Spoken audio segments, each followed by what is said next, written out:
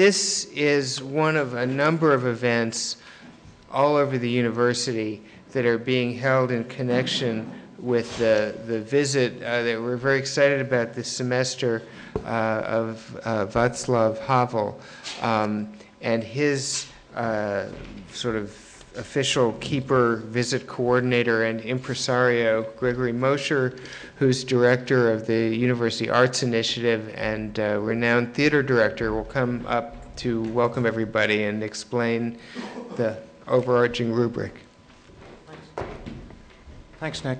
I don't want to explain really. I just want to welcome you on behalf of the Arts Initiative.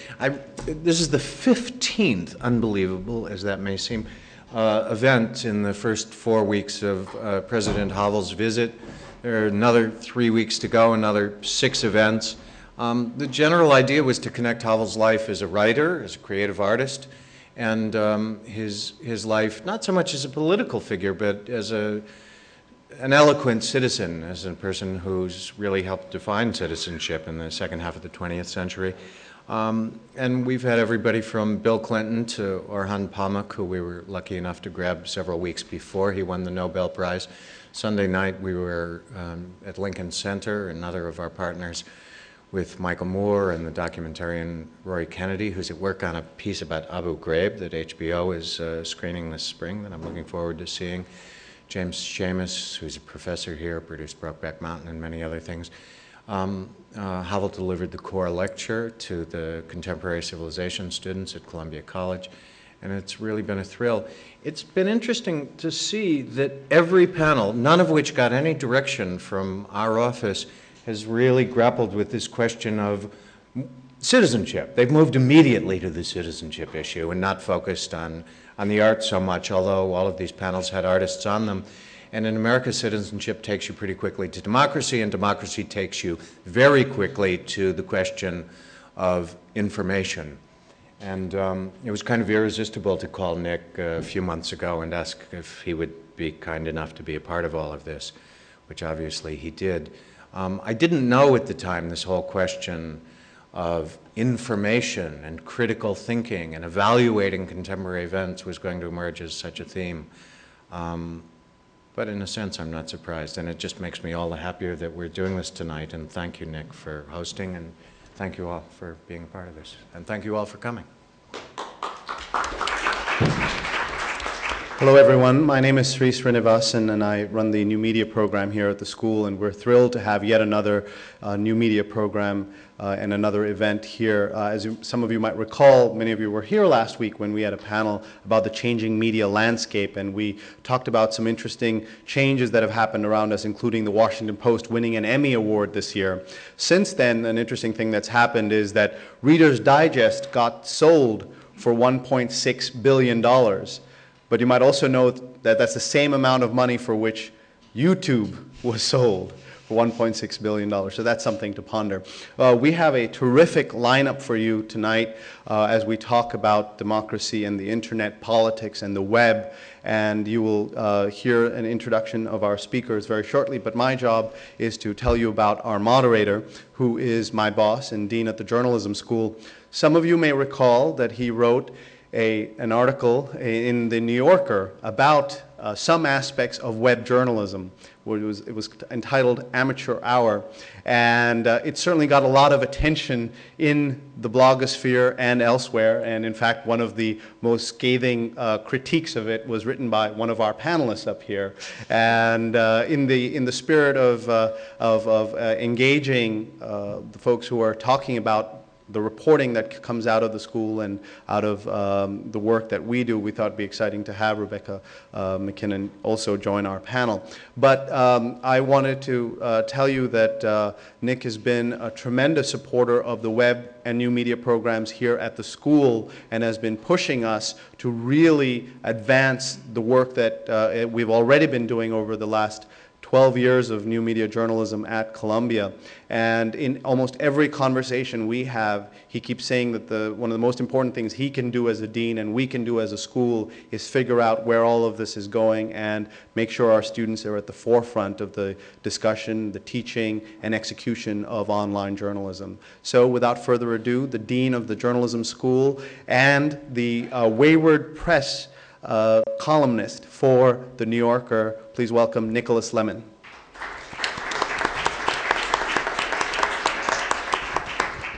Thanks for coming, everybody. Let me say first that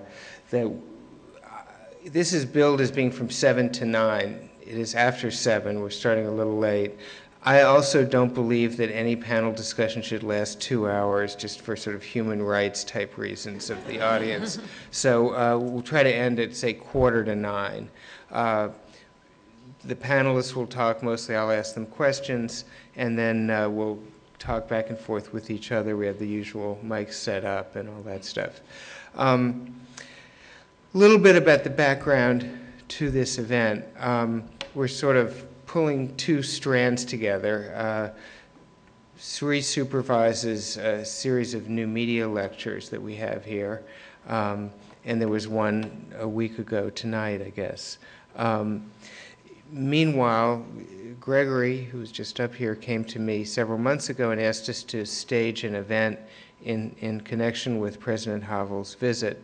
And we sort of put the two together and decided, well, I should say, just as a sort of sign of what life is like around here, we said politics and the internet. I think Sri is such an internet person that he took that to mean, will politicians screw up the internet?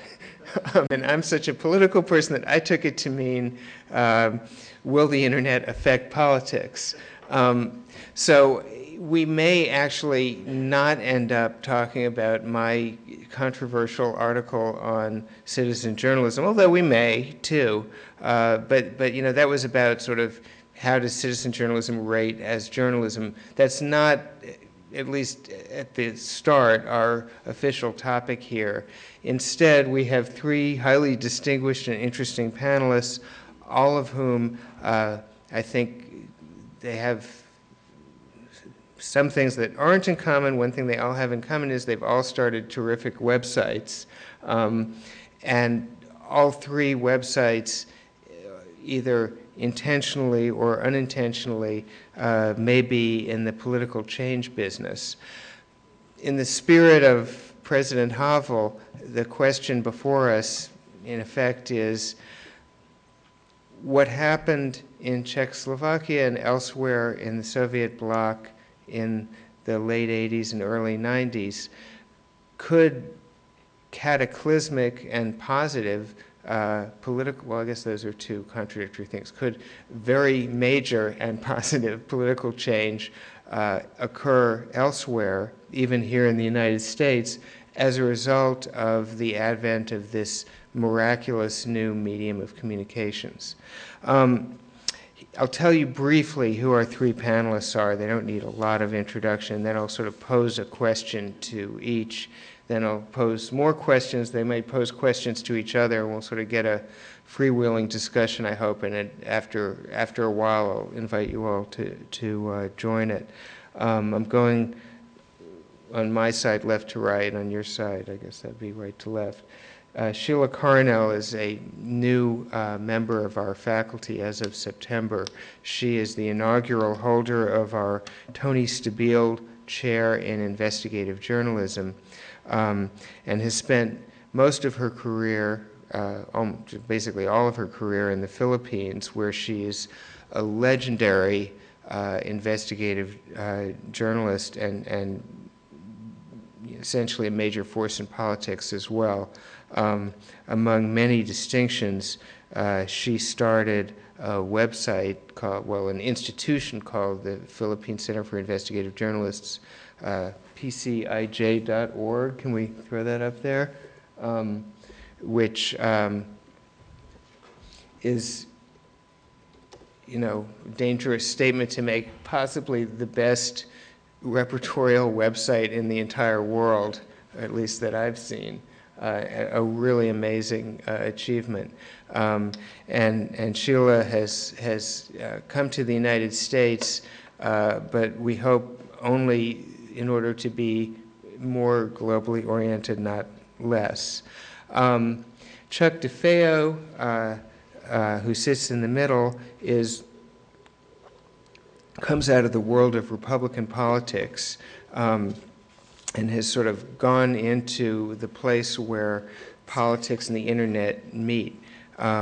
He was the head of the internet branch of the Bush-Cheney 04 campaign, then went to work for Salem Communications, which is a media company mainly in the business of Christian broadcasting based in Calabasas, California, home to many well-known conservative talk show hosts, and has now started a website called townhall.com, which you see here, which is it journalism, is it politics? Chuck's going to tell us. It's a little of both, which is very much in the tradition of American journalism, and certainly aims to use the web to create political change.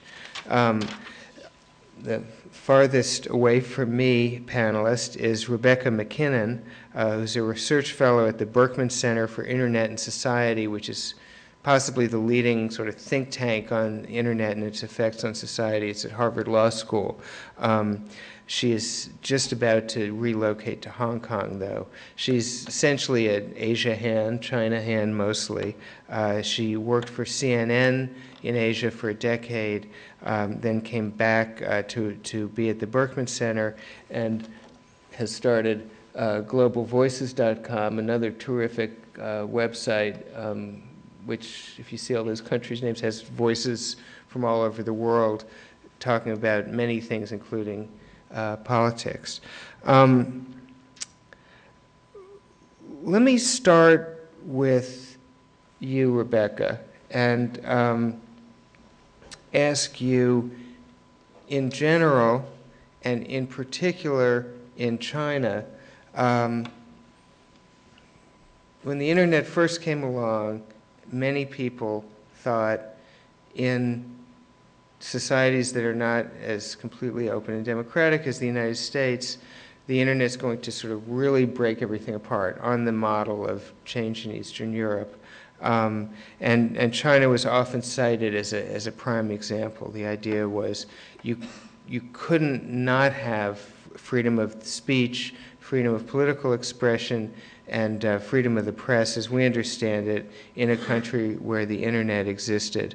I don't know if you ever thought that, but I'm curious whether you think that is overselling the political potential of the internet in general and in particular in China. Thanks, Nick. I spent 9 years in China from '92 until 2001 working as a journalist. And so I was there when the internet showed up in China. And I think really all of us thought at the time that there was very little chance that the Chinese Communist Party was going to survive the advent of the internet. And we were all doing quite a lot of stories about how this was going to be the beginning of the end. It's not quite turned out that way. It's turned out to be much more complicated than that. And I think the China case really throws into relief how the internet can be a very revolutionary tool for political change in certain contexts, but not in all contexts, or at least not immediately. So in China, what happened was when people started to use the internet, the feeling was, well, there's no way that the government's going to be able to control citizens' access to information. There's no way that the government's going to be able to control what people put online from within China, from without China. This is basically the dikes are broken. But what the Chinese government has done is created the world's most sophisticated system of internet censorship. And while it's true it can be circumvented by people who are technically savvy enough to do so, the majority of China's internet users are not managing to circumvent the blocks. And so, for instance, if you try to go to Human Rights Watch or any number of sites that deal with issues related to human rights abuses in China, or religious sites, a whole range of sites, when you try and go to such a site from within China using a Chinese internet service, you will get an error page on your browser. It will just say this page cannot be found. And that's what Chinese people jokingly call the Great Firewall of China. And yes, like the Great Wall, it is not impenetrable. If you know how to get around it, you can get around it.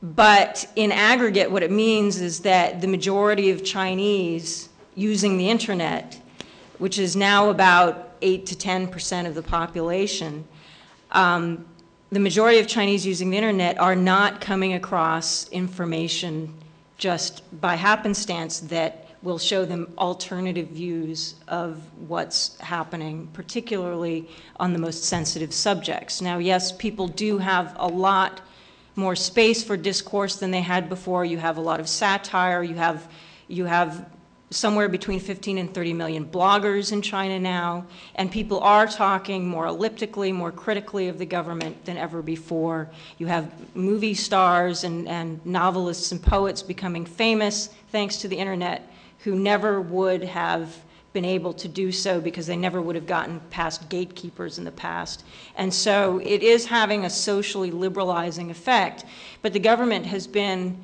much more successful than anybody ever imagined at pinpointing those types of activities online that might lead to political organizing and political change. And they make sure that those types of sites get censored if they're coming from abroad. They make sure that companies that are hosting content within China, which means blog hosting companies, search engines, and so on, both Chinese companies and foreign companies are censoring stuff and are hiring dozens, if not hundreds of people to do so, so that if people start talking in great numbers about a riot in a village where the police maybe shot some people, and if people start indicating the desire to organize around that, that stuff gets stamped out of the internet within China very quickly. And so what that does is it prevents any kind of groundswell of organizing, so that while you do have some bloggers who manage to post quite a lot of data and information about corruption, any conversations that lead to potential to organize are snuffed out effectively enough to prevent movements from developing that could create any kind of alternative leaders or any alternative power structures that could organize in any coherent way politically against the current structure. Is it urban legend or true, this statistic you hear about 75,000 censors, internet censors in China? Yeah, I think that may be a little bit urban legend. I think I know who may have been the origin of that, and It wasn't you, huh? It wasn't me. It's somebody I know. I think it was kind of an estimate on that person's part, and the problem is that while the government certainly does have a bureaucracy, not only within certain agencies of the Ministry of Information Industry and various, telecoms industry and so on, and in the provinces and in the public security, the government outsources censorship to private enterprise. And so any internet service provider, any kind of content hosting company that's providing anything in Chinese to PRC users is required to devote resources to censoring the content. And so all businesses in China that do any kind of internet content are really subsidizing government censorship. And this includes a lot of companies that are also not Chinese companies doing Yahoo, Google, and Microsoft all censor the internet on their Chinese services in compliance with Chinese government demands, and they're devoting resources to that. Well, let me turn it around with a follow-up before we go on to the other panelists, and that is, when do you think, you familiar with many, many countries that we saw from the page that Sri showed, when can the internet, just its mere existence, help generate political change? Well, it definitely does it can be a very powerful tool in the right context. One example is in South Korea, where you had a situation where in 2002, where you had a media in South Korea that was very much dominated by one side of the political spectrum. You had an old kind of conservative political guard that was in power at the time. And you had a situation where the majority of the population was online. And you also had a large segment of the population who was dissatisfied both with the media and with the current political structure. You had a situation where you have enough freedom of speech that the government was not able to censor in the very systematic way that the Chinese government is able to get away with, and other governments. And so it was possible for Roh Moo-hyun, who is currently president, to be elected thanks to activism and new media organizations that formed online that helped bring together both kind of the constituency and mobilize activists to basically help an underdog political candidate win an election. And so in those kinds of circumstances, certainly there are a lot of circumstances, I'm sure Sheila will talk a lot more about how the internet has been a very revolutionary catalyst in the Philippines. But I think oftentimes, I mean, the question is, does the introduction of a technology into a particular society, is that enough to create change? Or is it, how do the individuals use that technology? How is it possible to use that technology within the political structures, the economic structures? What percentage of the population even has access to that technology? All these factors, I think, being very important. Sheila, I sense that you want to jump in here. Am I sensing that right? Yes. Well, I really think the question of why the web is revolutionary is a very early 21st century question, because print was very revolutionary in its day. Certainly in Southeast Asia and Asia, anti-colonial movements depended a lot on the printed word for the dissemination of ideas. And can I share some slides, because I have some fun pictures here. This was 19th century in the Philippines. People were hiding newsletters and subversive novels in Buffalo, underneath the hay in Buffalo carts. And this was the leader of our revolution on the right, the man on horseback. He fled because the revolution against Spain in 1898 was hijacked by the Americans who came to invade the Philippines. And he fled American forces with a printing press. And he issued a directive to his troops that the revolutionary newspaper should be wrapped in banana leaves, because we have very wet, rainy seasons in the Philippines, and distributed. He had this naive faith that the revolution would be kept alive if people read the revolutionary newspaper. Of course, the revolution was defeated by the superior firepower of American troops. But yes, print was revolutionary in its day, and even I think up to the time of Václav Havel, the Samizdat newspapers in the Soviet Union relied a lot on print. But I think I'll show you some differences in like this is the Philippines in 1986, in the uprising against Marcos, where radio and newspapers played an important role. But as you can see, that the vast, the great shift, the quick shift in development in technology also changed the technology of protest. So that when Thailand was undergoing its own uprising in 1992, 6 years after, people were actually using mobile phones because the mainstream media was blocked. They were using mobile phones to tell people, you come to the protests, the police are dying, these are the police rounding up demonstrations. So just as it was fax machines in Tiananmen in '89, it was mobile phones in Thailand in 1992. And I think Indonesia, at least in Southeast Asia, is probably, it's probably the first example of directed protest. In 1998, there was a massive protest against President Suharto. Suharto, fortunately or unfortunately for him, created an internet backbone to connect all the islands of Indonesia. And mainly students and intellectuals were linked to that backbone. And they used the internet not so much for propagating ideas, but for coordinating nationwide protests, because email provided them an easy way Two, because telephone infrastructure wasn't that, and telephones were insecure, they used the internet to coordinate rallies. The interesting thing here is because many people in Indonesia do not have access to the internet. What was coming out in email, or it was not so much websites then, but these email newsletters, what was being printed there was being printed and then photocopied and sent all around. So it was the internet together with old technologies like copying machines that allowed the diffusion of ideas. So in just a short span of time, we saw how the technology of protests and social movements have changed. And the internet and mobile phones have radically also changed the way of popular mobilization and popular consciousness raising. I can give you more examples later on how that's done. Well, let me just follow up with both of you for 1 second before we move on to Chuck. 2 questions. One is, to be more precise about what I asked you before, Rebecca, when can the internet be used to open up a closed society? I can see how it can be used to create political change in a society that's already open. And then the follow-up to Sheila would be, is the internet just the latest communications medium per these slides, or is there something sort of special on steroids about it in its potential to create change?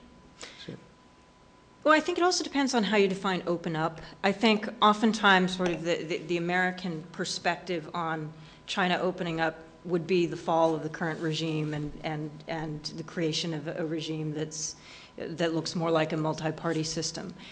And in that sense, I mean, God knows. I think China is opening up culturally and socially, and the internet may be providing the platform for an evolution over time, which, so I apologize for not giving a very precise answer, but oftentimes it does seem that the answer depends. I think it also, some of the factors relate to how the technology is used. I think how coherent the government is in power in terms of preventing the technology from being used in the way that activists want to use it. I think a good example of how email and messaging hasn't been successful in China is that after SARS broke out and people were using text messaging to disseminate information, the Chinese government developed a way to censor text messaging. And so I think there's a factor in terms of just how together the government is in terms of its control as an opposing force. I think it also depends on just what percentage of the population is in touch with this technology, is accessing this information. I think there's just, it's hard to really generalize and say that, here's the set of conditions that's going to work in every single country. I think you really have to look at a whole range of factors. But yes, I mean, the internet can open things up, but how it opens things up, how it brings change, maybe you can't set it according to a specific paradigm in every single country. Sheila, do you want to come in on the question I asked? Well, of course, the way state action, the way the state has repressed media of all kinds in China is a very important factor. But I think an equally important factor is the development of civil society and of organized groups that are outside the state. And China is so far not well-developed civil society, whereas in Southeast Asia, you had students, you had intellectuals, you had advocacy groups, you had environmental groups, you had churches, religious groups, being organized and being able to use the technology to raise consciousness and to mobilize for political action. And so back to my other question, does the internet as a medium have a sort of special power beyond each other medium as it's come along? Well, yes, I think speed is one thing. I think we've seen it, for example, in the uprising against Marcos. I'll try. This thing is hanging. The uprising against Marcos in 1986, it was the Catholic Church that mobilized using radio, using the Catholic-run radio station, which was not controlled by the government. And the mobilization wasn't as fast enough as in another uprising that took place in the Philippines in 2001, where the mobilization was through mobile phones and through the internet, where it was instantaneous, because not everyone is listening to the radio all the time. But with mobile phones, people can exchange information, people can change locations of rallies very easily. People can, it's also, at least in the Philippines at that time, it was more secure, whereas a radio station can easily be found, although they, in 1986, they moved from one place to another. It was like a guerrilla radio station.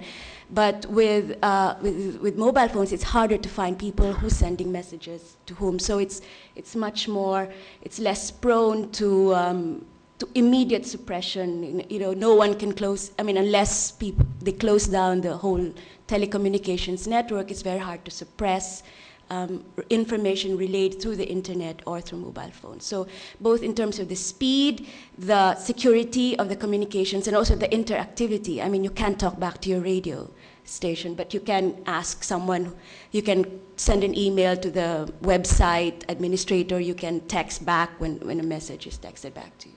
Chuck, you're essentially in the business of using the internet as a political tool and trying to create political change through the internet.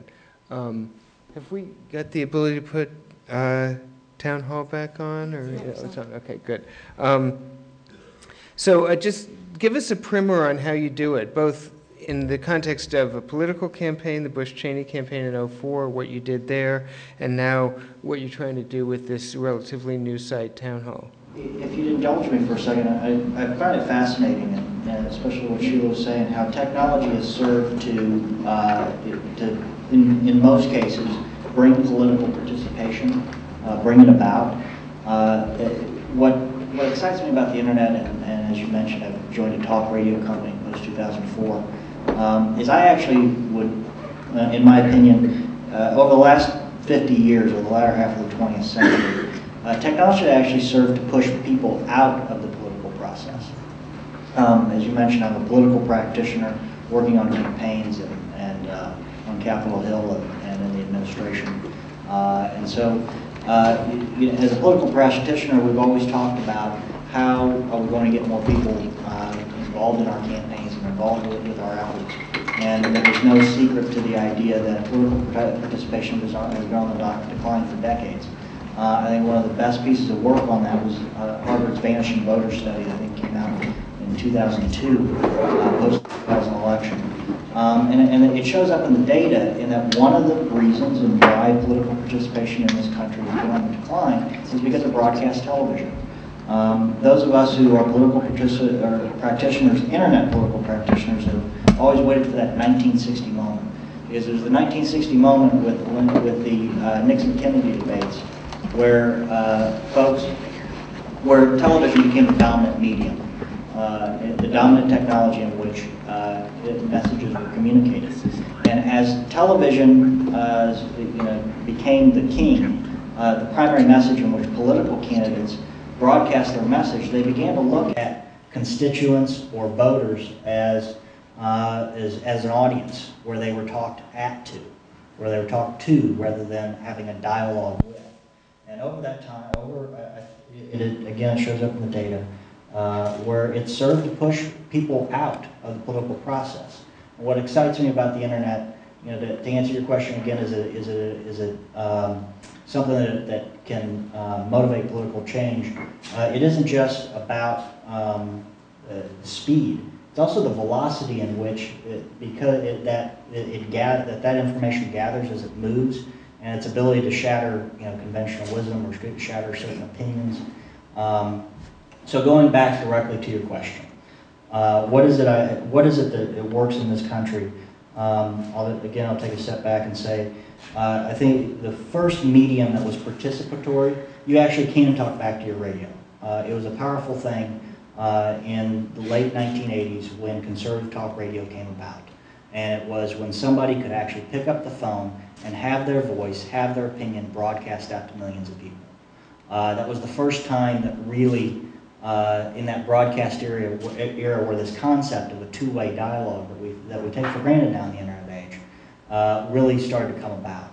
And so the opportunity that we have with Town Hall here is to combine those two platforms, the platform of talk radio, where it really is a two-way dialogue, where true, real grassroots people who have an opinion have an opportunity to participate in the debate of ideas. And the blog, we've all talked about the blogosphere. We all know what the blogosphere is. And what we've literally done is combine the blogosphere. If you looked on, you see our talk radio clips. If you click on the Your Blogs there, in the 4 months the town hall has been up, we've had 2,500 people come in and create their own blogs. And if you scroll down, you'll see who our top bloggers are, where they're at in the country, what issues they're blogging on, and keep scrolling down a bit, who are some of our top ones. And you'll see real time, just 11:21, 7:36, 2 hours ago, that's their most recent post. And this large community has risen up. And again, you talked about my former life. As somebody who's working for a political candidate, it was my job to create a platform in which their message was heard, and that it was, we were empowering people to carry their message. How do we use the internet to carry their message? Here it's about creating a platform for participation. Yes, it's a conservative platform where it's a conservative community, but we all know about Daily Kos and some of the others out there where there are liberal communities rising up. That the internet is really bringing back participation that I believe was lacking in the broadcast era. So just a little more on both. Specifically, if you're working a presidential campaign and you're trying to use the internet essentially to get your candidate to win the election, what do? You get up in the morning, what do you do all day? I'll first say, there was a few things that we did. The two campaigns that most people were talking about, the online efforts that we're talking about, were what we did at Bush Cheney and the Dean effort. And they were two dramatically different strategies. So maybe I'm answering this at too high of a level. Yeah, no, tell us the two different strategies. The Dean campaign, and I've given presentations in classrooms before. If I had the marker board, it'd be so much easier right now. But literally, it was about building a community on their strategy. If you drew a circle around up on the marker board, their idea was to get people to congregate on their website. And there was a true community around the Dean blog. But he was pretty much an unknown entity at that time. And really what people were identifying with Howard Dean were whatever their own ideas were, or whatever the latest commenter was, or whatever the latest blog post was. And so Howard Dean was never truly defined as a candidate. So again, if I was drawing this again, it was visualizing these two strategies. Draw the circle, which is the Dean effort, and about arrows building in and creating mass there. We had a completely different strategy, which was the president was already a known entity. And the president at the time, and still does, have a large base of support in this country. And he was a known entity, where we knew we were going to have a mass of people coming. But it was rather than about getting them to congregate on our website, we were actually trying to create tools in which they could take the message, take the message, the president, if I was talking to a reporter, which I did talk to Tom Edsel, who was in this room earlier, the standard line was there's no one better to carry the president's positive message than our grassroots supporters. And what did that mean? It meant they'd come to town hall, they'd be able to create their own email list and send forward messages from the president. They'd come to town hall, they'd be able to create a party for the president, similar to what the Dean effort had with Meetup, where I used to call it a Tupperware party for the president. You come in, there's information there, but then that grassroots activist then has the opportunity to carry that message in. Or we also have what we call the Neighbor to Neighbor Project, where somebody could go and they would type in their postal mail address, and we'd tell them the names of 20 voters that lived around them. And again, they'd be able to go out and knock on doors and carry the president's message to them. And not only carry the president's message to them, but say, hi, I'm Chuck, I live 3 doors down, our kids go to the same school, I share your values, I support the president, and this is why I think you should too. So this gets to a really important question about the nature of civil society and how it relates to politics. Any of you can jump in. Model A is the internet is actually creating virtual communities. People who are all over the place, they've never met face-to-face, they're never going to meet face-to-face, but they have a, essentially a community organization that exists in cyberspace in virtual form. Second model would be the internet sort of gives a little Jolt Cola drink to pre-existing organizations. It's an enabler to people walking 3 doors down and meeting their neighbor. It's a way for an organization that already exists to have a more powerful bond among its members. Which is it? I mean, I know you're all going to want to say it's both, but to the extent that you can restrain yourself and sort of choose sides, does the internet create new communities that only exist on the internet and that's its primarily impact on politics, or does it empower existing communities that are sort of more conventional? Depends on what you define. The honest answer is that it's both. First off, I would put when the internet first kind of came on the rise in the late '90s and around the 2000 election, everybody thought about, oh, this is great. I'm going to be able to talk to somebody across the country that shares my opinion that I've never met before, and the internet still does that, and it's still great. But what I did think was, and I got to give Scott Heffernan of Meetup, one of the first people that really on a large scale got this. What it really did, it's pretty well documented. He read Bowling Alone and said, I got to go do this. What I found very fascinating is the internet also enables you to reconnect with your communities. And to answer your question more directly, it's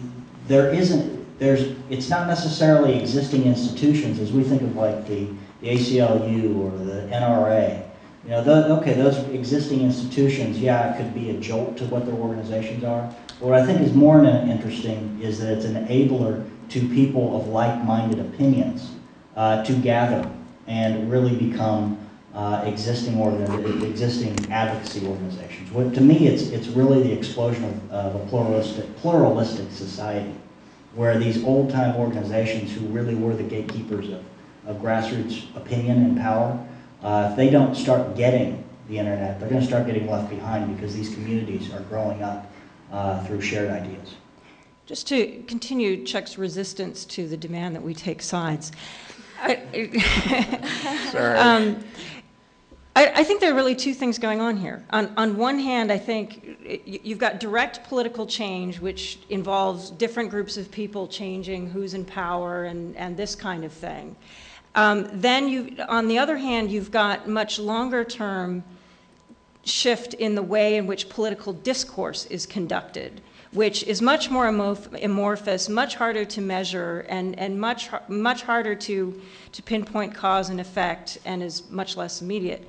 And the internet's doing both things. I think in order to see regime change, as it were, or administration change in political parties, throwing one group of people out of power, the internet is the glue that enables the offline action.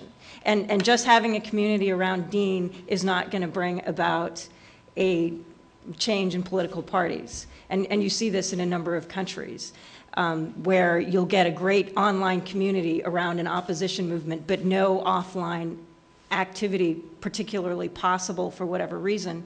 And not surprisingly, there's no real political change. On the other hand, I think one thing that Chuck was talking about, which is very important, is the way in which the internet does enable the nature of the discourse to change. And the fact that the age of television created this culture of lecturing to the masses, and the masses just having to receive the lecture. And the fact that the internet does enable more of a multi-directional, non-linear conversation to be having amongst, that citizens can have with one another, that professional journalists participate to, that citizens participate to, that politicians participate in, and in which everybody is taking part and contributing to a political discourse that may result, well, number one, in the public understanding citizens understanding their environment and just their lives and the issues that affect their lives in different ways than in the past, having a greater ability to voice their concerns that they might not have had in the past, which is part of what we're doing with Global Voices. The idea is that there's a lot of people that the media just never bothers to cover. And actually, a lot of these people are going on the internet and covering themselves, and we're trying to aggregate that. And that, does that mean that one political party is going to overthrow a political party, or one group of countries is going to become more powerful over another as a result? Not, God knows, not in the short term. But what it does mean is that the individual is more empowered to affect the discourse, which over time, I think, will have profound impact. And that's where you'll see the internet in China having had a profound impact. But it's not about the Communist Party being overthrown anytime soon. It's about, over time, the discourse and the nature of the discourse changing, and people getting used to being able to debate things online with people who are much more powerful than them, and getting listened to, and getting some notoriety over that, even if they might not be allowed to talk about the most sensitive things. But it's two different issues. But this participatory nature of the web is, again, one of these underlying things that's more related to power and information, and who frames information, and who frames what is important, and who frames how we understand our world, which obviously has very profound long-term implications, but doesn't necessarily affect who's going to get elected next cycle, or whether, who's going to be in power in which regime in Southeast Asia. Sheila, you want to jump in on this? Maybe I should approach this in a different way. I come from a country where 1 in every 10 is overseas. And the internet, in terms of creating new communities, just as in the 19th century novels and newspapers allowed us to imagine ourselves as a nation independent of Spain, the internet is now allowing Filipinos to think of themselves as a nation unbound, not linked to geography.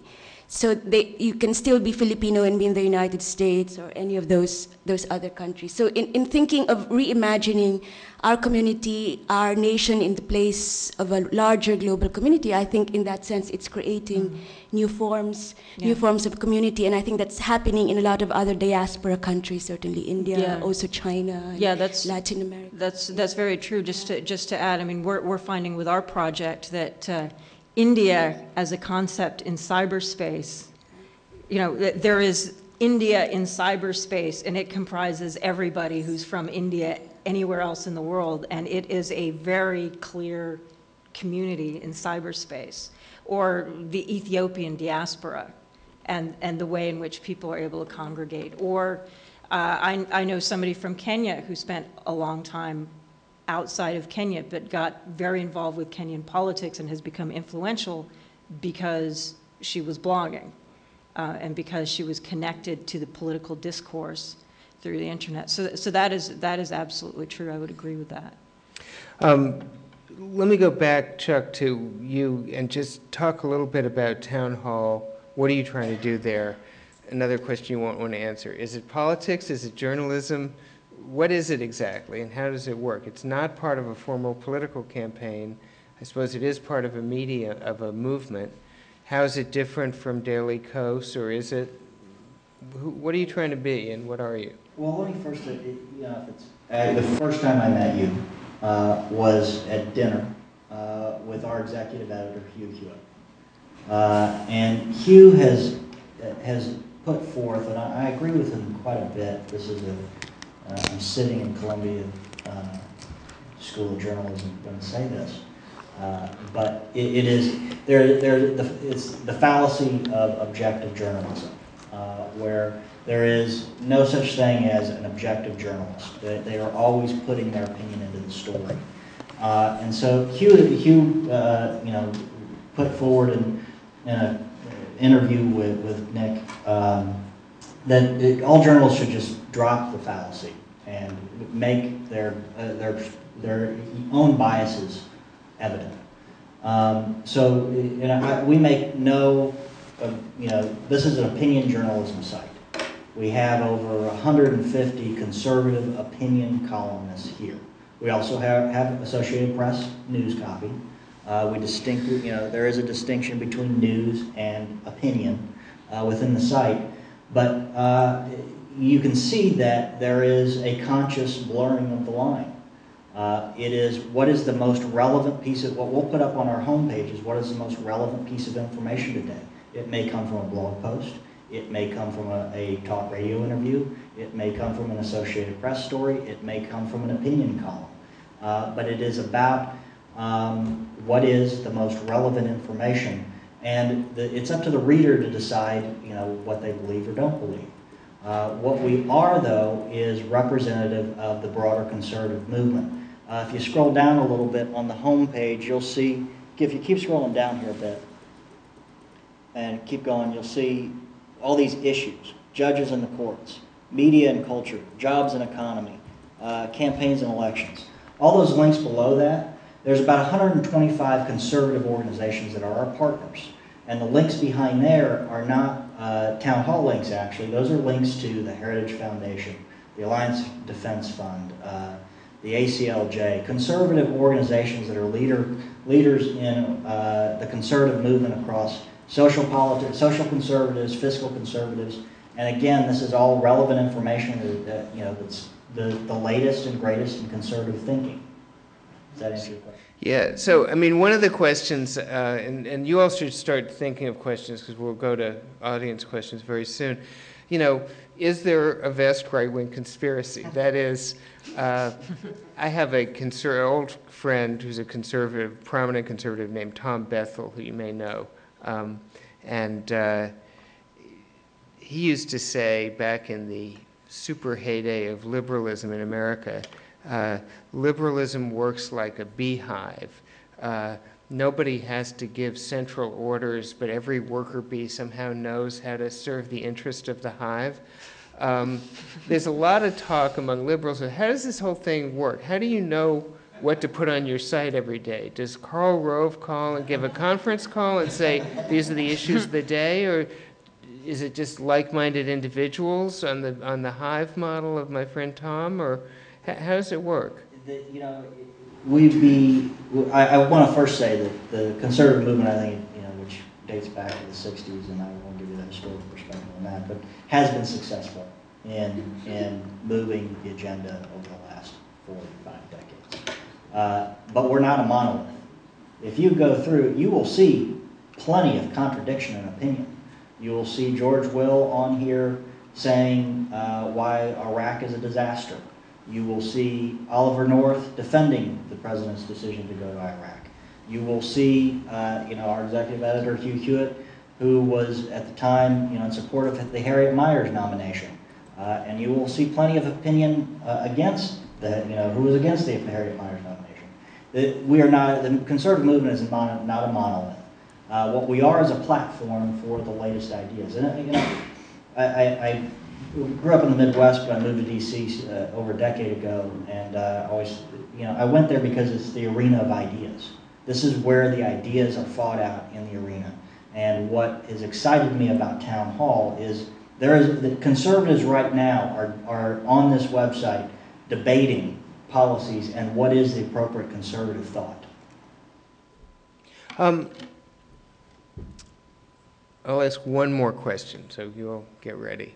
And that is, Rebecca, anybody else who wants to, could you talk about Iran a bit and what the role of the internet is there in Yeah, well, it's been very interesting because Iran has a very active blogosphere amongst urban educated young people. And on Sheila's point, it has a sort of branch office, particularly in LA, that's very, very active.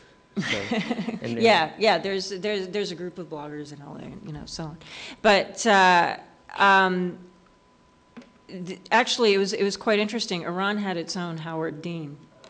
The guy's name was Mustafa Moin. He was the presidential candidate of the Bloggers' Choice.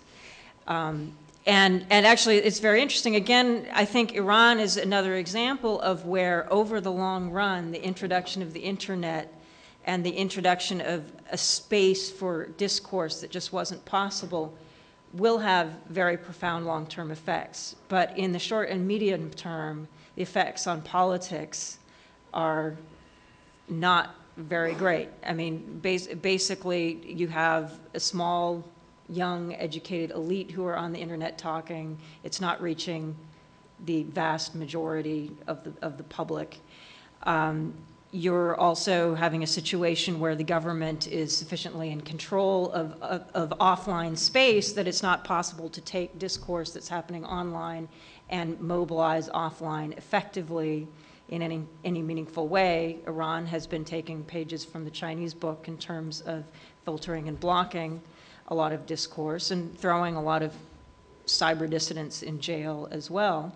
But at the same time, the blogosphere in Iran and chat rooms and so on have become a place where young people can talk and meet and discuss cultural issues that hadn't been possible before. And so that people in a more broad cultural and social way feel like they're having an impact. And they did feel that the fact that at least some politicians were paying attention to what bloggers had to say, the more reformist ones. The fact that actually some of the more conservative Iranian politicians are actually now starting to use blogs as well to get their points of view out, is seen as a step forward of sorts in terms of bringing that discourse onto the internet. But again, the internet did not bring political liberalization to Iran. Nobody's predicting that's going to happen anytime soon. We have a questioner. Sir. Hi, I'm Brian Howard. I'm More a new of you. media student here. Come to the mics as you're ready. So I want to know the entire panel's opinion of the risk of these, especially bloggers and sort of issues-oriented, ideology-oriented sites in increasing polarization. So we hear a lot in the media, and I think on the streets in the last election about polarization of America and how that fits into this, the blogosphere. Let me just sort of camp onto that and say there's a little bit of two descriptive strains in talking about politics running through the foregoing conversation. One is, to use a word Chuck used, the pluralistic strain. That is, society can be thought of as zillions of little groups sort of forming and reforming into coalitions. And the other is to use Rebecca's word about discourse, that there's a kind of broad national conversation that has a certain tone and quality, and the tone and the place it is on the ideological spectrum and so on really matters. That plays into, it seems to me, your question. I don't know the answer to the question that you're posing, and I'm sort of adding an addendum to, but in a way it's a question of, is the tone of the discourse harsher? In a way it's a question of, how important is national discourse versus all these little groups, which the littler they are, the more they tend to shout, in a sense. If I could just say something, I think a lot of people, when talking about the blogosphere in the US, are really only talking about a very small part of it, which is those bloggers who are talking and arguing about national politics. And yes, there's a lot of flame wars going on, and it is pretty polarized. But you also look at what's happening in a lot of communities. And there are a lot of small and medium-sized cities that are developing blogospheres. And for the most part, those community discourses are not so polarized. In fact, what's happening in a lot of communities is that people are simply starting to talk about stuff that their local papers just never bothered to cover, or issues that the media had not really provided any platform for, because nobody had found advertising revenue in that particular subject before, or whatever it is. I mean, in Massachusetts, in Watertown, there's a group of people who set up a blog called H2O Town to basically cover their community because their local paper was so crap, you know. And it has created, I mean, sure, there are Democrats and there are Republicans and people argue, but it has created a place for people to exchange information about their community that just didn't exist before. Now, is this politically transformative, or what is it? I don't know. It's always been a liberal town. It continues to be a liberal town. But is it improving people's quality of life somehow? Is it making people feel that they have a bit more control over what they know and how information gets used? It probably is having a long-term, and what kind of impact do these types of things have in aggregate all over the country? You know, that's something for political scientists to measure. So there's that going on. Then there's, you know, Daily Kos and Instapundit and Hugh Hewitt and everybody else who are kind of yelling at each other on the national level. But I guess the other question is the blogosphere polarized because blogospheres are always polarized? Or is the blogosphere polarized on the national level because our country is polarized, and ergo the national level blogosphere is polarized? Because again, if you look at the way in which blogospheres in different countries have evolved, the extent to which they're polarized really depends on the nature of the politics, whether there are certain groups who feel that they're shut out of the media for whatever reason. There's, again, all kinds of different factors. So I'm just saying, I'm not saying that it's not polarized. I'm not passing a value judgment on whether it's good or bad that it's polarized, but I'm saying that I think there are some people who blame blogs for polarization, or equate blogs with polarization, or equate internet discourse with polarization. I think that is probably oversimplistic. I agree with 99% of what Rebecca just said. I'll just take it one step further and say I actually think it's healthy. Because again, it goes back to this participation. The only opportunity, the only other thing is apathy. And I don't want an apathetic electorate. I'll defend your right to, I don't agree with anything, Daily Kos really has to say. But I completely agree with his right to do it. And I'm actually excited to see that these communities are rising up and these people are becoming engaged. It's what I've made my vocation. I've made my life out of politics. I'm that passionate about it. And what I'm even more passionate about is getting other people involved. Where do you get most of your news personally? Where I personally, townhall.com. Honestly, I wake up in the morning, I get the Wall Street Journal and the Washington Post. I will scan those in the morning, but then I live a lot of time on, I actually have my homepage set to Yahoo's most popular news. I find it fascinating to see what everybody else on Yahoo wants to see. And do you think if a lot of people have Town Hall as their homepage, are they going to get enough of a well-balanced news digest if that's the only site they look at? Well, first of all, again, it goes back to that question of, do I think that, are they going to get what's the most relevant news in the political space today? Yeah, from a conservative perspective. And I've said this in other venues, the American electorate is smart. They will make their choices. Of course, we're going to be putting out a conservative perspective, but as I said earlier, the perspective isn't necessary. We're not a monolith.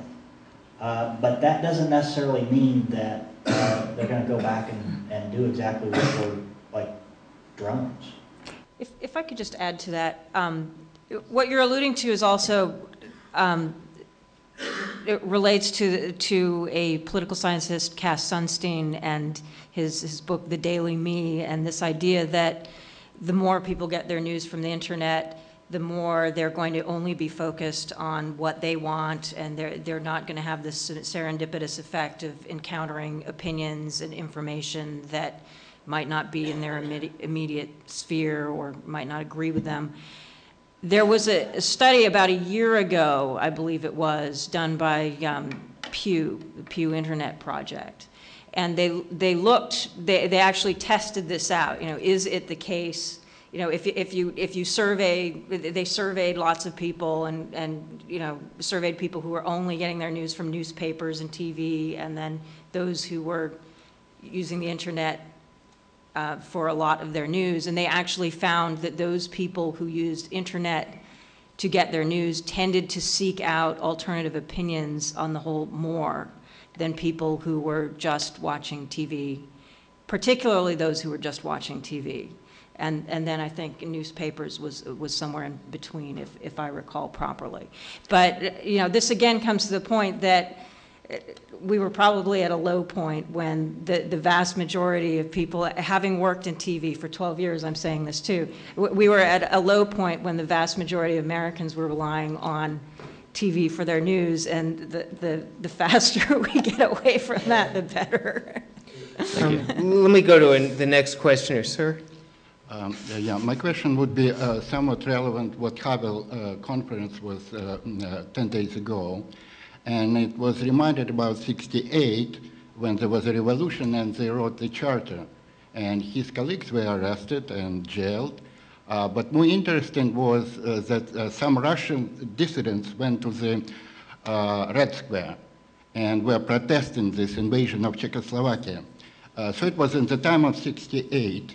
Before was 56 when there was a story with Hungary. So what I am referring to Solidarity case, that Russians went to Moscow Square, were arrested, jailed, etc. And Havel remembered them, and he invited them over when he was a president.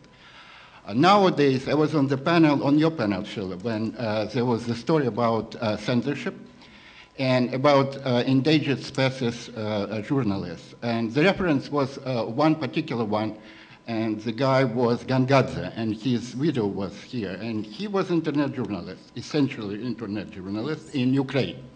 And after that, there was a revolution there, Orange Revolution, which is now collapsing, and all the other stuff, right? But that's, again, the case of Solidarity, what the influence internet did have.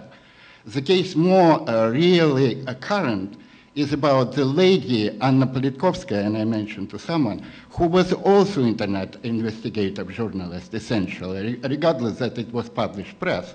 But mostly in Russia, the free press is going through internet, not through television. Definitely, it's like Fox. Forget it. You just get what is there. And my question about really coming, my sense was after your panel answered the question, that I sense the impotence of the people involved in the panel, what to do, how to do. And Reporters Sans Without Borders in Paris, right? They started something.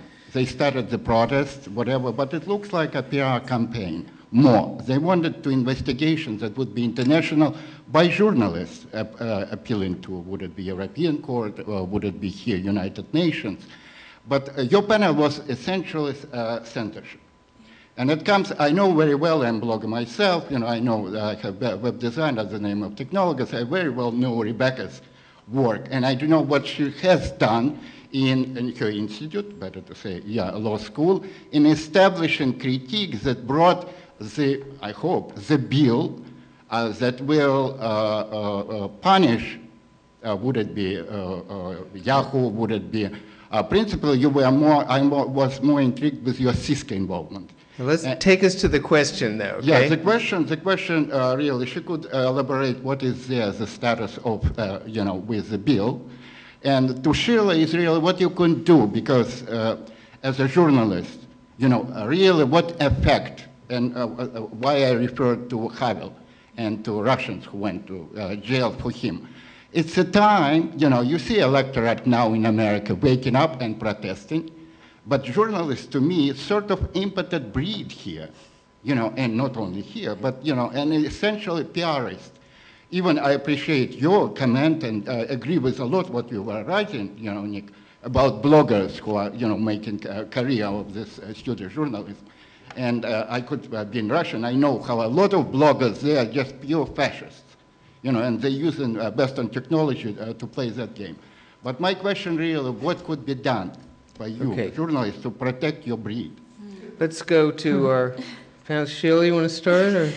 Well, I I don't know. I mean, journalists can protect themselves, of course, by taking precautions, but you know, the whole impunity issue is very real in many countries around the world.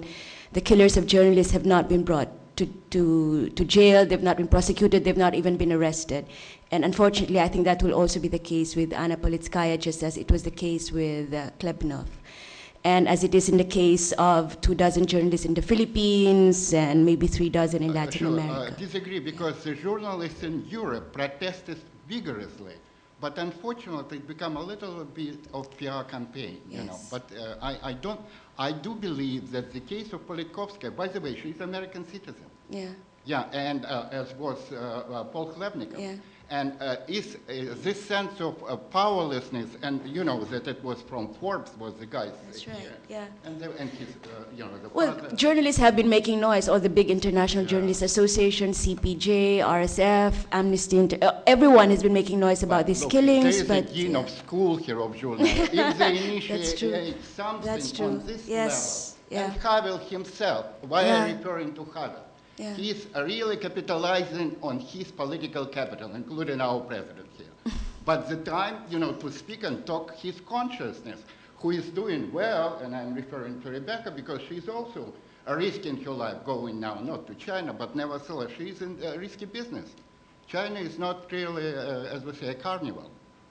You know, and that's why you have to protect. What I'm referring, why I'm asking her to comment, it's really about our business, about our freedom, you know, to protect, prevent censorship in China and prevent Cisco, who is created infrastructure, not content, but the whole network infrastructure globally, where all the mechanism of censorship exists, police censorship.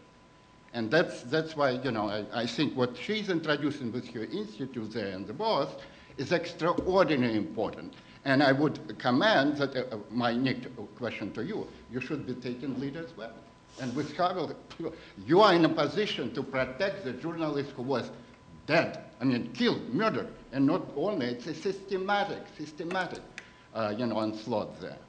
And that's the reason I referred to the guy, Gangadze. Yeah, happily enough, they had a revolution, which collapsed now. But he was an internet journalist. You know, and that's how it created the whole uproar. You know. Okay, well, I'm listening to your advice, and The reason, because to me it's a conference. It's not just a question and answer session. It's a painful issue. more comments on this? Well, just to, as sort of to take it in a certain direction, the gentleman asked, you know, what should journalists be doing to protect or to fight for freedom of speech, or to take the press in a more positive direction. And given that there are a lot of students here, I think that one reason why the blogosphere has become extremely appealing to a lot of people and has developed amongst a lot of people more credibility than a lot of publications have amongst a lot of people, has to do, I think, in part with the stance that individual journalists are or are not taking about the directions that their news organizations are taking. And that professionally over the years, I've encountered a lot of people working for a range of news organizations that will have had stories, and I'm talking American news organizations, that have felt uncomfortable about the directions their editors were pushing them in, were uncomfortable about the fact that their editors were not interested in having them pursue certain stories that they thought were very important, and just, you know, sucked it up and continued on because they wanted to stay employed. And I think we do need to be asking ourselves, why are we being journalists and why are we not just going to work for PR firms and making a lot of money? I mean, if your point is staying employed. But I mean, just to give a concrete example, when I was in Pakistan after 9/11, I was sent to Pakistan for about 6 weeks, and we were told by the head of CNN at the time to stop doing so many stories about Afghan casualties because this was upsetting to American audiences. Yeah, I mean, you know, but the point is, we're not you here know, to have if you're that not fight. I will being- say to you, Yeah. I've been a journalist for 30 years. That's never happened to me even once. You're lucky. Maybe I'm lucky. Yeah. I would say, It's happening to a lot of people, Okay, and but it's- when journalists are not pushing back, I think the entire profession is losing a lot of credibility. And I'm one of these people. I do not, for the record, think that bloggers should replace all professional journalists. I think we have the potential for a much healthier discourse online that has room for everybody. But I think that the profession is losing a lot of credibility because a lot of journalists are not standing up for what they believe in. yeah, I mean, this is slightly a conversation for another day, and we have another question. I'll give you two quick comments based on a lifetime in journalism starting at age 17. One, the pressure is way more commercial than True. No, a than- lot of the than reason for that, political. even And- particular pressure, was commercial, but it gets intermixed. But in other words, the experience that MSM journalists tend to have is you can say whatever the hell you want about the holder of political power, but if you want to talk about the department store, look out. I admit they go together, but you know, that again, I've never had anyone say to me, you can't say this because it's politically incorrect by the standards of the publication. On the other hand, you know, there are these sort of jurying mechanisms in society. The New Yorker, the place where I work now, publishes one probably 1,000% of what's submitted to it.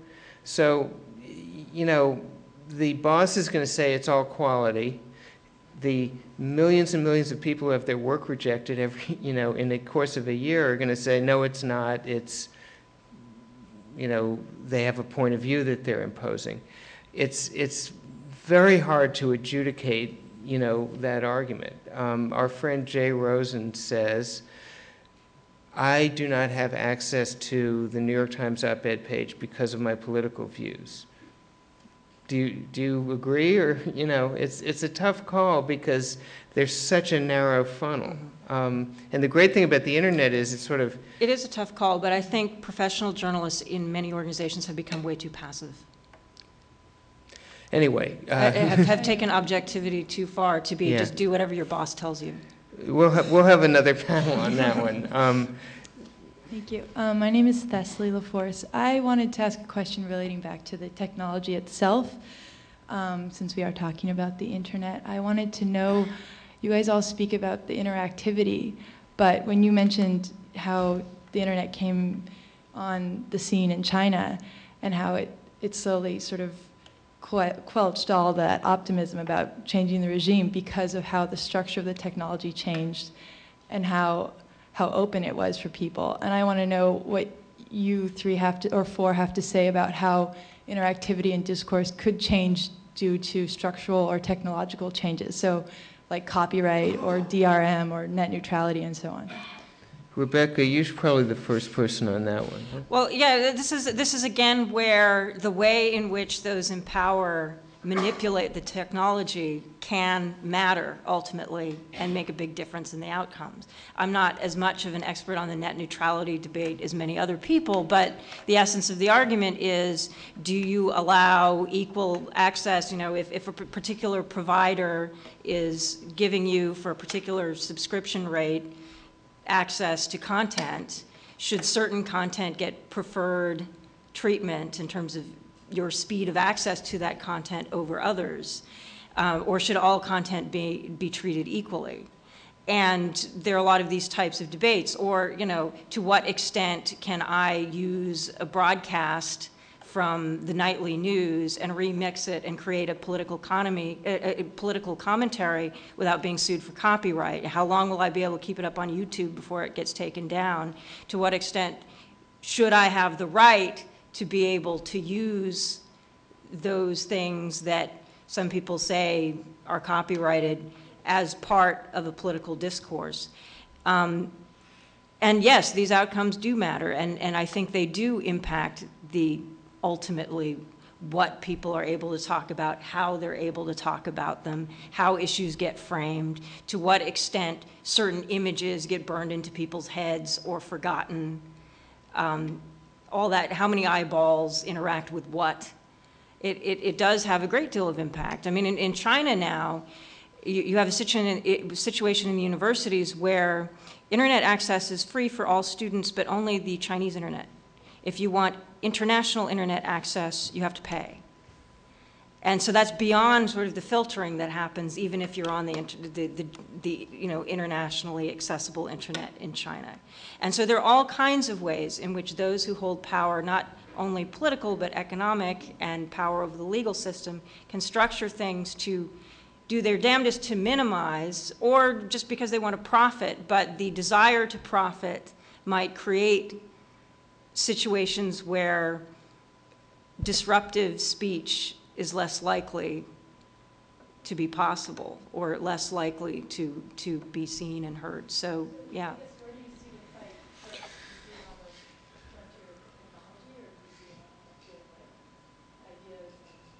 Well, it's absolutely, well, it's all connected.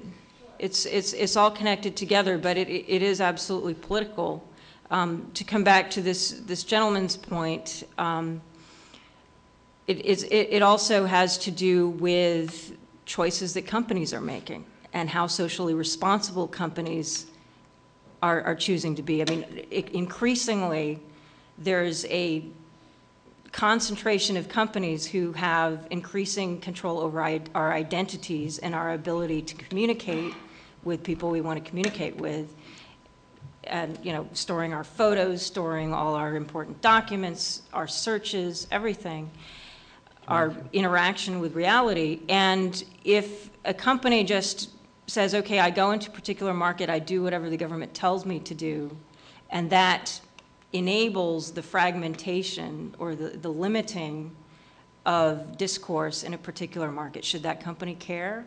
Is that part of their responsibility? The gentleman referred to a bill that's now in Congress called the Global Online Freedom Act, which would basically make it more difficult for American companies to comply with censorship requirements in a range of countries. And so there are questions of, should you legislate this? How does the political mix work out? I actually think that bill, the way it's structured right now, not to get into details, is not ideal because it makes it seem as if the problem is only in a certain range of countries, and we don't have that problem in the United States and in Europe where we do. And that I think if there's going to be legislation, it needs to be much more global rather than that particular form. But yeah, there is definitely, there's legal fights, there's political fights, there's technological fights. There's a group of, there are a number of nonprofit organizations primarily that are basically cyber activist organizations that are developing tools to try and help people in China, in Vietnam, in Iran, in many other places get around the censorship more easily. And so, again, there's a bit of a technological arms race going on as well. So there are all these different things going on at the same time. You're going to be our last question, but a couple of comments from the other panelists. Real quick, you asked the question what's going to be the driver, at least here in the United States, and I probably said it broad. Technology is always going to outpace the lawmakers' ability to regulate it. Has been, and it's only even more true in the internet age. So when you think about, I think you mentioned the Digital Millennium Copyright Act and some of the other stuff. They are still, it was outdated within a year of it being printed. I mean, their ability to actually catch up with it. And Nick brought up commercialism is driving the commercial interest. The net neutrality debate, it's commercial interests that are driving that. The moment Napster became, the BMIs of the world made a choice that we can't co-opt it, we're going to kill it. That's when the technology started. It was the commercialism stuff that's driving. First, technology comes first. Then the commercial interest makes a decision on what they think of it. And then the lawmakers react. In the YouTube, who's the guy that owns the Dallas Spurs that started? Mark Cuban. Mark Cuban said, it's fools. YouTube is fool's gold. Right now, I also think again, Columbia School of Journalism, the concept of who gets fair use. The fair use, right now, some could argue what those YouTube clips, those little copyrighted things, are those people journalists now? And do they get fair use? It's a very fascinating question to me. And so I think those kind of little debates are going to determine the future of those technologies. But first, the order is always going to be technology first, commercial second, lawmakers third. Sir, last question. Hi, good evening. I'm Kelvin from Singapore. I would just like to bring you an example from Singapore where a local writer under the alias of Mr. Brown, he wrote a social commentary in the Singapore paper, which is heavily censored by the government.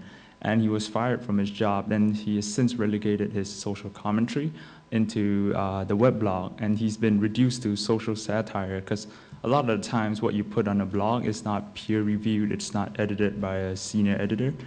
And how do we stop this degradation of political participation in countries like Singapore, where access to the internet is hardly censored at all, but print media is heavily regulated? And more importantly, on the web blog, it seems nowadays that political participation on the blogosphere, it's a matter of who can shout the loudest and shout the other voice out. And how do we prevent this political fragmentation on the blogosphere, whereas we see no other means to go about it in print media where it's heavily regulated by the government? Yeah, let me just say that I was in fact thinking of Singapore when this question was asked. Singapore is sort of the counterintuitive example about the internet opening up spaces and technology being a liberating tool. In Singapore, technology has been an instrument of control, and the government has been very good at that and being ahead of the technology. In fact, encouraging internet access, which also allows it to get much more information on its citizens. Most of the government in Singapore is online, and it has records of just about every parking violation. It's the most wired country and the most technologically controlled country. I think it's almost frightening, and that's one vision of the future, actually. All of us being robots controlled by some big internet machine out there run by the state. And Singapore is that, and China is trying to be that, but it's difficult because it's a much larger country. And my only solution to that is you need civil society, and civil society doesn't exist in Singapore. It's a one-party state. So would you say our current blogosphere of political participation is merely a reflection of our failed civil society? Yes. And not the other way around? Right, yes, I think so. Yeah. I have a couple points I want to make and throw a question back to you about this. First of all, echoing what Rebecca said, it's a caricature to say the blogosphere is all a bunch of ranters. It has a generally somewhat different tone of voice from like NPR, but there's a lot of blogs, 14 million in the US or something? 57 million. So a lot of things happen in the blogosphere in different tones. And second, here's the more sort of profound question that I would throw back to you. I'm oversimplifying a little, but not totally. If you have a system of sort of civil discourse that tends to be associated with a sort of establishment, top-down sort of discourse of the sort that various of our panelists have condemned, and lowering rates of political participation. If you have a cacophony of uncensored voices, they tend to shout more. I think it may be kind of an either or. If you look at American politics, it seems a pretty clear, at least surface correlation, that the cleaner, the more orderly, the more reasoned politics is, the more political participation goes down. The dirtier and nastier it is, the more participation goes up. The highest political participation in American history was in the late 19th century, when politics, by our standards, was quote-unquote worst. Everybody was screaming at everybody else. Everybody was doing graft. There was no civil service, et cetera. So in Singapore, for instance, if print is tightly controlled, if the blogosphere is kind of the Wild West, maybe that's a good thing. Maybe you'd lose something if civility entered the blogosphere. What do you think about that? I would agree with your point that if the blogosphere was the Wild West in comparison to regulated print media, then we definitely need an avenue where there's political participation. But it seems like in this Wild West where there's all this mess and all these shouting voices, how do you sustain arguments? How do you know who has the facts, right? Where do they get their sources from? It's more often when people blog, it's a lot based on personal opinion. And I think it's very dangerous for us to base our political knowledge and political participation on somebody else's belief and opinion. Whereas within the regulated media, at least there's a senior editor. There are peer reviews to at least, although it's not the perfect situation, at least there's some standard of control. Well, that is a great topic for the next, that's one of the big topics in the history of journalism, and let's do a panel on it. But I promised we'd end at 8:45. It is 8:45. So thanks very much to our panelists. Thanks to the audience. And thanks for your very good question.